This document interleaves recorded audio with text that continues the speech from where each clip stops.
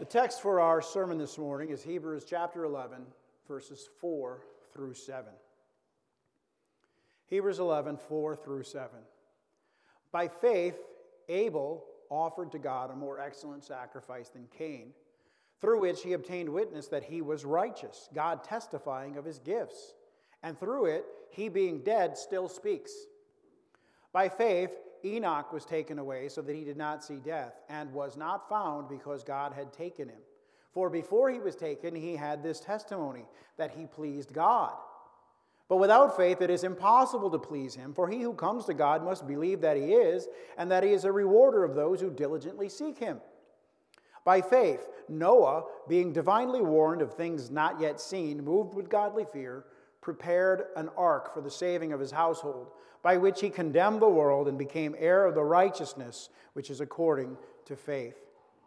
This time I'd like to call our kids forward for the children's sermon.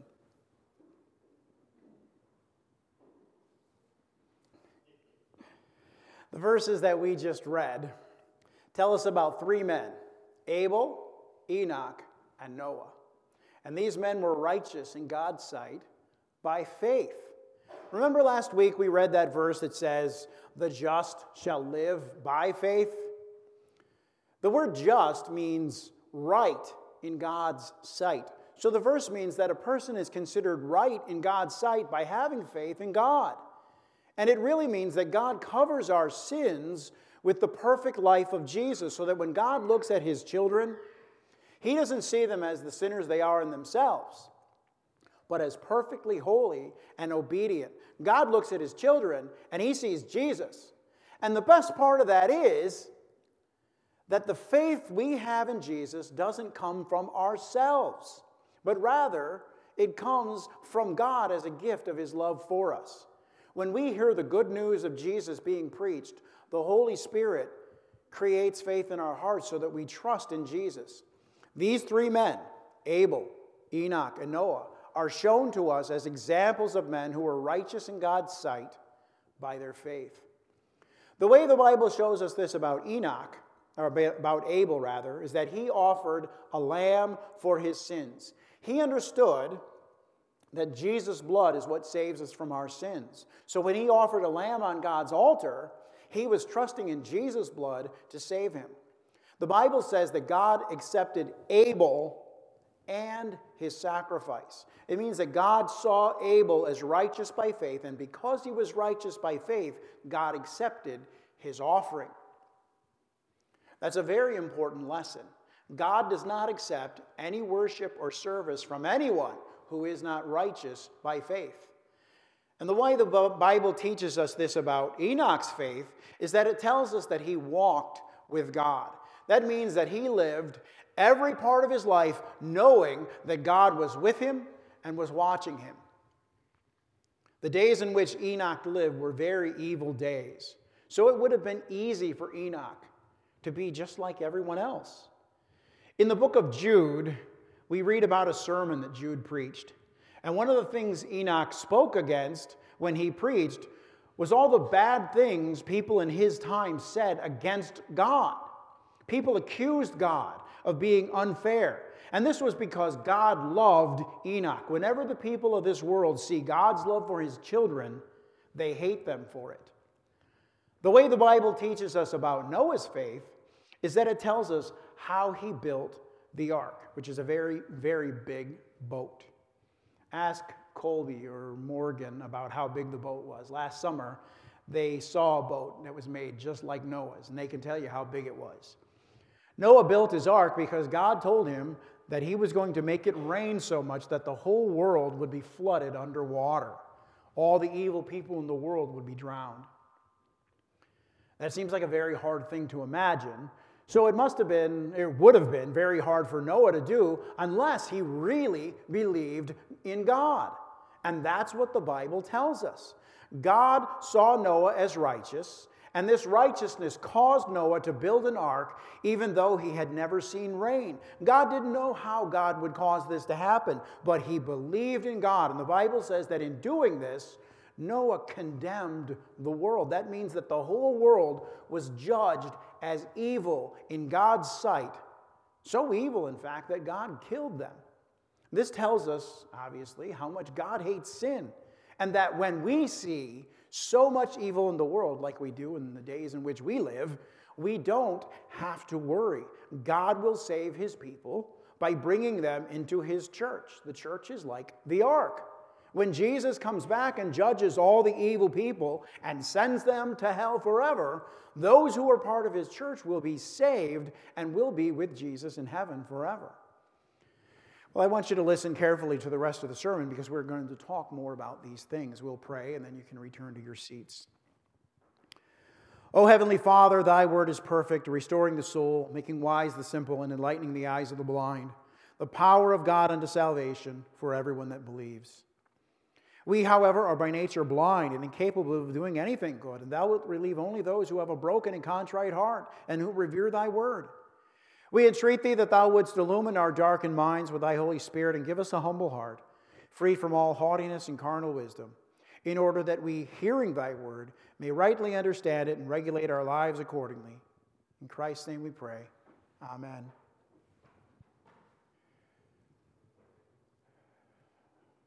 When a lawyer is building his case, he presents his strongest argument first, his strongest evidence first.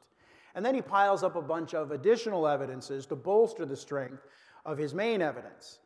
The reason he does this is so that the jury can feel the weight of the additional pieces of evidence. If he stacked them up first, the jury might think that he's just presenting a bunch of unrelated coincidences. But once that primary evidence is asserted and the relevance of the additional bits of evidence is established, then their cumulative weight is felt. We're at that part of the argument now in Hebrews. In the passage that we're going to be looking at this morning, Paul is going to enter into evidence the faith of three men, Abel, Enoch, and Noah, as a demonstration of justification by faith. These are men who experienced the favor of God because they looked forward in faith to a yet unfulfilled promise. They were just men who lived by faith. Now what we'll do is we'll take the 3 points of our sermon and illustrate them in the lives of these three men. So our outline is, number one, these are men who were, quote, who were justified by faith alone. Men who, number two, experienced God's favor. And number three, they witnessed to God's righteousness. Firstly, they were men who were justified by faith alone. One of the core doctrines of the Bible is the doctrine of justification by faith alone. Paul expounds it in Galatians chapter 3, verses 8 through 11, where he writes, "And the Scripture, foreseeing that God would justify the Gentiles by faith, preached the gospel to Abraham beforehand, saying, 'In you all the nations shall be blessed.' So when those who are of faith are blessed with believing Abraham, for as many as are of the works of the law are under the curse. For it is written, 'Cursed is everyone who does not continue in all things which are written in the book of the law to do them.' But that no one is justified by the law in the sight of God is evident, for the just shall live by faith." Notice how Paul appeals to Habakkuk 2:4. He has just shown that those who have faith in Christ, who is the seed promised to Abraham, are justified by faith. Justification by faith is directly opposed to justification by works. Paul argues that justification by works is only possible if one obey the law perfectly. But since no man can obey the law perfectly, then no one can be justified by the law. We all sin in thought, word, and deed. If justification were by works, then we're all 1,000 times doomed. In Romans 3:28, Paul says, "Therefore we conclude that a man is justified by faith apart from the deeds of the law." Now that word "therefore" is referring to two things. A, the impossibility of a fallen man perfectly obeying the law of God, and B, the very intention of God in giving the law. The purpose for which God gave the law was to show us our sin and thus cast us upon Christ for righteousness. So we need to bring those facts with us as we look at our text this morning. And when we look at the three examples given, we see this justification by faith alone. In the case of Abel, we see his faith by his sacrifice that is recorded in Genesis 4. And to understand it properly, let's set the table, so to speak. The very first sacrifice for sin ever performed, was done by God himself when he slew lambs to clothe Adam and Eve. Now let me reiterate, the Bible doesn't explicitly say that God killed lambs to clothe Adam and Eve. However, we can safely assume that such was the case for a few reasons. First, when God teaches his people about sacrifice for sin, he commands them to offer lambs. And we're just saying that God teaches by precept and by example. The first time we read of anyone in Scripture offering lambs as a sacrifice for sin is Adam and Eve's son, Abel. Obviously, he didn't just invent this form of worship. Abel learned the proper way to worship. Finally, just before the account of Abel offering the lamb for his sin, we read of God killing animals to clothe Adam and Eve. When God clothed Adam and Eve with the skins of the animals slain for their guilt, he was preaching the gospel to them.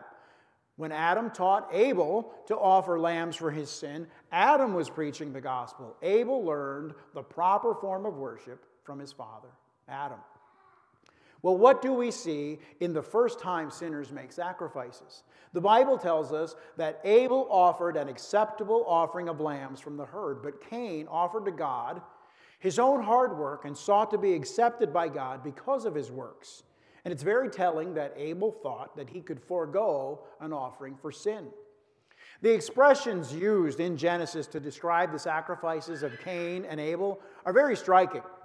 It would appear that there was a designated place for worship which was near to the entrance to Eden, but was now guarded by the cherubim. Also, we read that they came to worship, as the Hebrew says, at the end of days, which suggests that there was an established time for worship. We therefore conclude that it was the Sabbath. And they come with the first two offerings listed in Leviticus. So even at the very gates of Eden, we have a remarkably similar worship to that later codified in Exodus and Leviticus. The religion of fallen man has always been the same. And this is especially seen here, that the way of approaching God has always been through blood. And the same blood, the blood of the Lamb slain from the foundation of the world.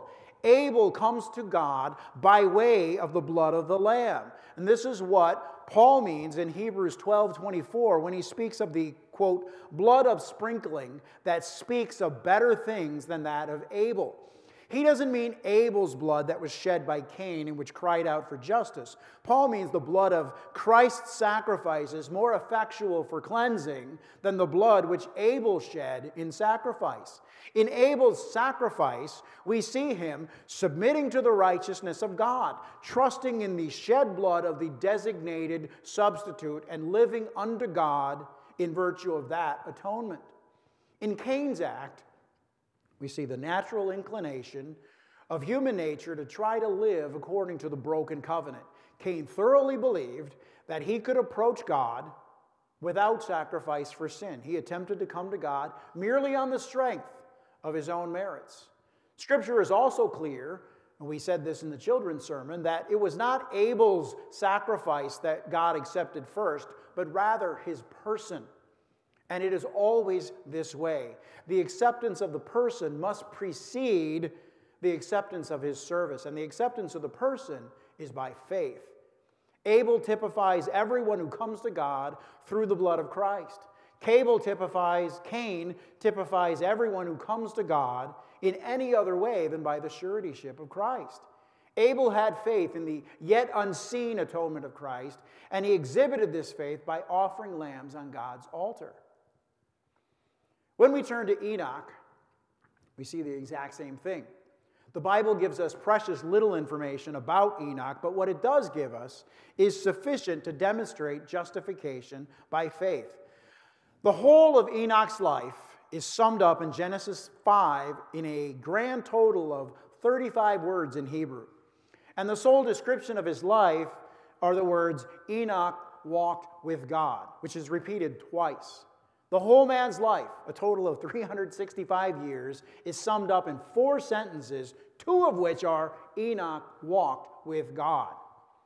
This, therefore, is the defining feature of his life. And in this sentence, we see justification by faith alone. Enoch believed in an unseen favor of God, in an unseen righteous governing of the world. Enoch is the greatest biblical example of trust in the providence of God. What is providence?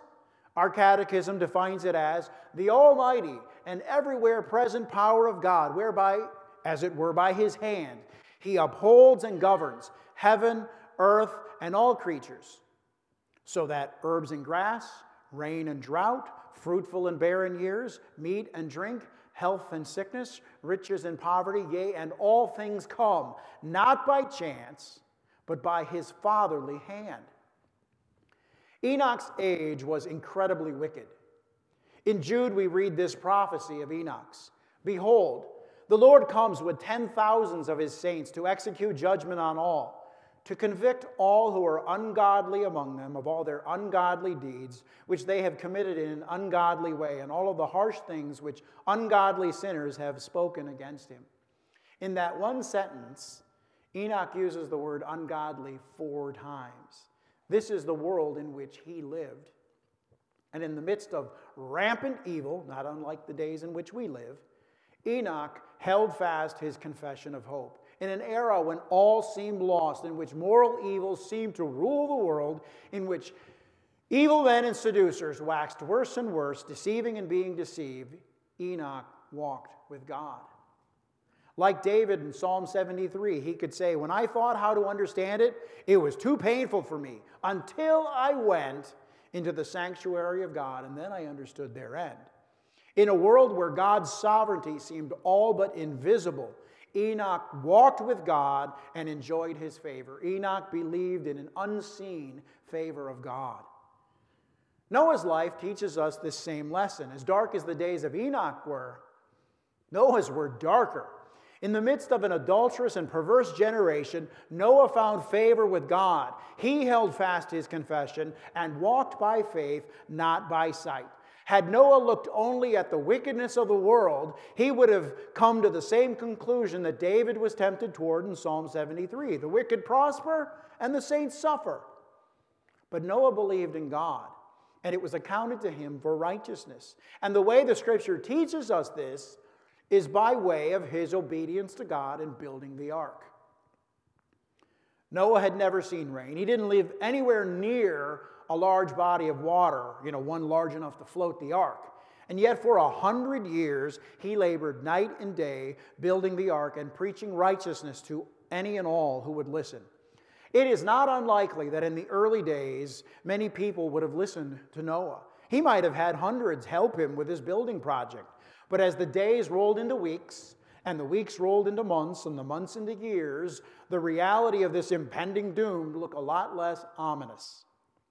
By then, even the most ardent of his original listeners would have been saying, Noah, come on. God is going to judge the whole earth with a flood. The only way to be saved is to get on my boat. Really, Noah? You've been saying your attitude is too judgmental. It's harming the church's witness. And when the years rolled into decades, they would have said, Noah, you're nuts. You've been saying this since before I was born. God's faithfulness is what sustained Noah. Do you think there's anyone who could withstand 100 years of mockery? Apart from God preserving Noah's faith, he would have buckled under the pressure. God didn't throw Noah into an impossible situation and leave him to fend for himself. It was God's sustaining grace that upheld Noah's faith during a century of withering scorn. Noah's flood is a type of the final judgment. When God judged Noah's world, what was he doing but making the world a safer place for his people? He was washing away all of the wicked and perverse influence. And the fact that the Bible brings this event up multiple times and the way in which it does so shows that the flood is merely a foreshadowing of the final great day of judgment. And Noah, the preacher of righteousness, was saved by way of the judgment of the wicked. Noah looked in faith to the unseen. By faith, he saw God's vindication of his own righteousness in the damnation of the wicked. And that brings us to our second point, that these 3 men experienced the favor of God. Now, in the case of Abel, it's seen in the regard that God had to Abel. Genesis 4, 3 through 5 says, Cain brought an offering of the fruit of the ground to the Lord. Abel also brought of the firstborn of his flock and of their fat. And the Lord respected Abel and his offering, but he did not respect Cain and his offering. Notice what I pointed out earlier. God had regard for Abel first, and then to his offering. Likewise, God did not have regard to Cain, hence he had no regard for Cain's offering. This shows us that faith is what justifies a man, not his service, not his works. The offering of Abel had no more inherent efficacy than Cain's, simply considered as human acts of worship. But Abel believed, and through his faith, he received a justifying righteousness, even the righteousness of God in whom he believed. His faith was in the righteousness of the seed of the woman, who is the Son of God himself. Cain, because he did not accept or did not seek acceptance with God through justifying righteousness, was not regarded by God, and thus God had no respect to his offering either. God does not accept the worship or service of those who seek their salvation in any other way than through the righteousness and blood of Christ. In the case of Enoch, we see God's favor on him by his being taken out of this world so soon. The language of Scripture is intentionally ambiguous here in order to preserve some sense of mystery about what happened. We simply read, "And Enoch walked with God, and he was not, for God took him." God, in his unfathomable mercy, took Enoch out of this world. And when you look at all the pre-flood generations or genealogies in Genesis 5, you'll see that men lived on average about 900 years. Enoch was taken to heaven at the age of 365. That's old by today's standards, but young by the standards of his day. Now, whatever the method was of God taking him, it was, roughly equivalent to dying early. And I want you to think about that. It may well be an act of mercy on God's part to take some of his servants in their youth. Enoch was spared the mental and spiritual anguish of witnessing the further degradation of society and the near full collapse of the antithesis within the church. God spared Enoch a great deal of suffering by taking him to heaven so early. Noah experienced God's favor. When God killed Noah's generation, he was making the world a safer place again for his church. He was reestablishing the antithesis and washing away the wicked influences of compromise. The flood was a foreshadowing of the final judgment. Jesus states this several times in the gospel. We see that Noah, the preacher of righteousness, was saved by way of the judgment of God upon the wicked. Now, many people struggle with the concept of the coexistence in God of love and wrath. The heart of the problem is that we're inclined to begin with man rather than God, and therefore we can't imagine God doing anything we wouldn't do. The love and wrath of God are, in one sense, two sides of the same coin. His love for his people demonstrates the misery of the wicked, and his wrath on the wicked demonstrates the blessedness of his people. In fact, one could say that in the very act of wrath on the wicked is itself a demonstration of his love for the righteous. When God killed Noah's generation, he made the world a much safer place for Noah and his family. When God poured out the ultimate wrath for sin on his own dear Son, he gave the most powerful demonstration possible of his love for the elect. And he also gave the most powerful demonstration possible of his hatred for the reprobate by withholding from them the atoning efficacy of Christ's sacrifice. Many of the unbelievers in Noah's day had heard the warnings and laughed them off. Many certainly had never heard Noah's warnings. They were so caught up in the life of the world, eating, drinking, marrying, and giving in marriage, so that they had no idea what was coming. Jesus said they were eating and drinking, marrying, and giving in marriage until the day that Noah entered the ark, and did not know until the flood came and took them all away. Peter tells us that Noah was saved by water. It was the very act of God pouring out his wrath that saved Noah and his family. Likewise, we are saved by the death of Christ, wherein God poured out his infinite wrath against sin upon his own beloved Son, in whom he was well pleased. We now come to our third point, namely that these three men bore witness to God's righteousness. Abel bore witness to God's righteousness by offering the sacrifice ordained by God.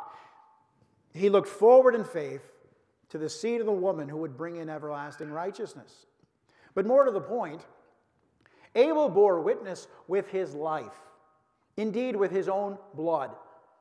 The Greek word for witness is martyria, from whence we get the English word martyr. Abel was the first martyr for the faith. And this is important to see.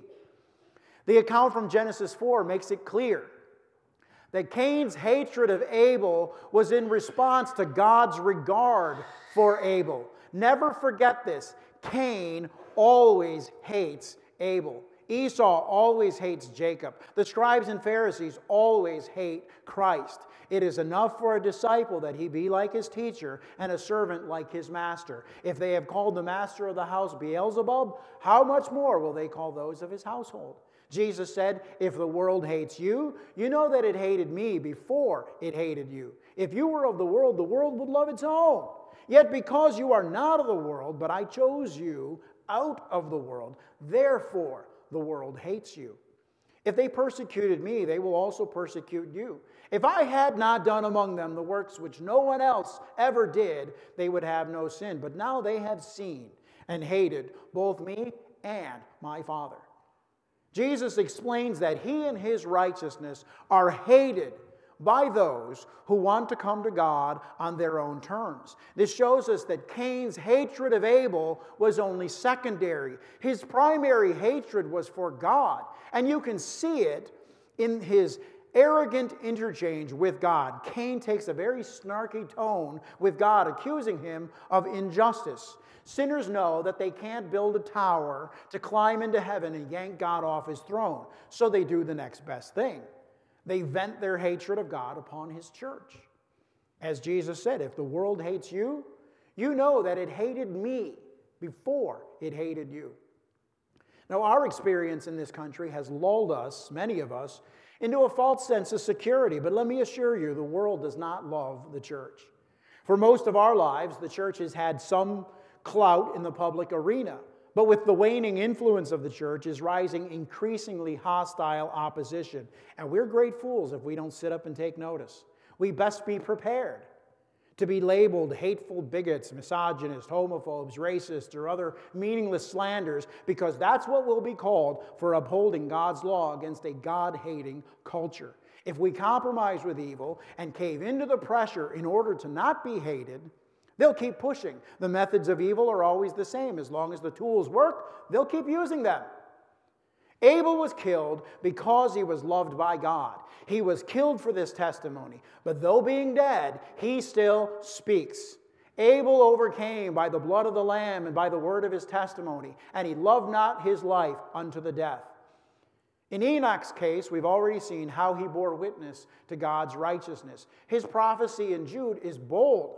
Behold, the Lord comes with 10,000s of his saints to execute judgment on all and to convict all who are ungodly among them of all their ungodly deeds which they have committed in an ungodly way, and of all the harsh things which ungodly sinners have spoken against him.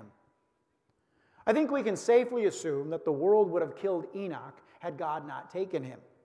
And considering the fact that Paul mentions him here in the same breath as Abel, this is likely the Holy Spirit's intention. God doesn't always work the same way. Known unto God are all his works from the beginning of the world. He has his ways according to his infinite wisdom by which he disposes all things for his own glory. In the case of Abel, it was more fitting in God's infinite wisdom that Abel be killed for his faith. In the case of Enoch, it was more fitting in the infinite wisdom of God that Enoch be taken out of the world. And thus, his very disappearance bore witness against the ungodly that there had been a prophet among them. Noah bore witness to God, as our text says, by condemning the world, and he became the heir of the righteousness which is according to faith. Notice carefully that the righteousness which is according to faith is not some novel thing lugged in here. It's already been applied to Enoch and to Abel. By faith, Noah becomes heir of this same righteousness, the imputed righteousness of Christ, the very righteousness of God himself, reckoned to the account of God's elect. I want you to notice a gradation here. Abel is killed for his faith. Enoch is taken by God before the ungodly kill him. And Noah testifies to God's wrath, condemning the world. As the powers of the world grow stronger in any nation, the witness of the church becomes stronger. Abel is killed. Enoch is rescued from being killed. And Noah rides the waves of God's wrath as they crash on the heads of the wicked. The church always bears one of these same relations to the surrounding world. We may die like Abel. We may be rescued like Enoch, or we may be saved by water. In all ages, the church is always, as Isaiah puts it, redeemed by judgment. We may have to seal our witness with our blood. We may be rescued from death, or we may be witnesses to an overwhelming flood of God's just wrath upon our generation. In whichever case pleases God, we are justified by faith alone, bearing witness to God's righteousness and holding fast our confession of hope unto the end. Let us pray.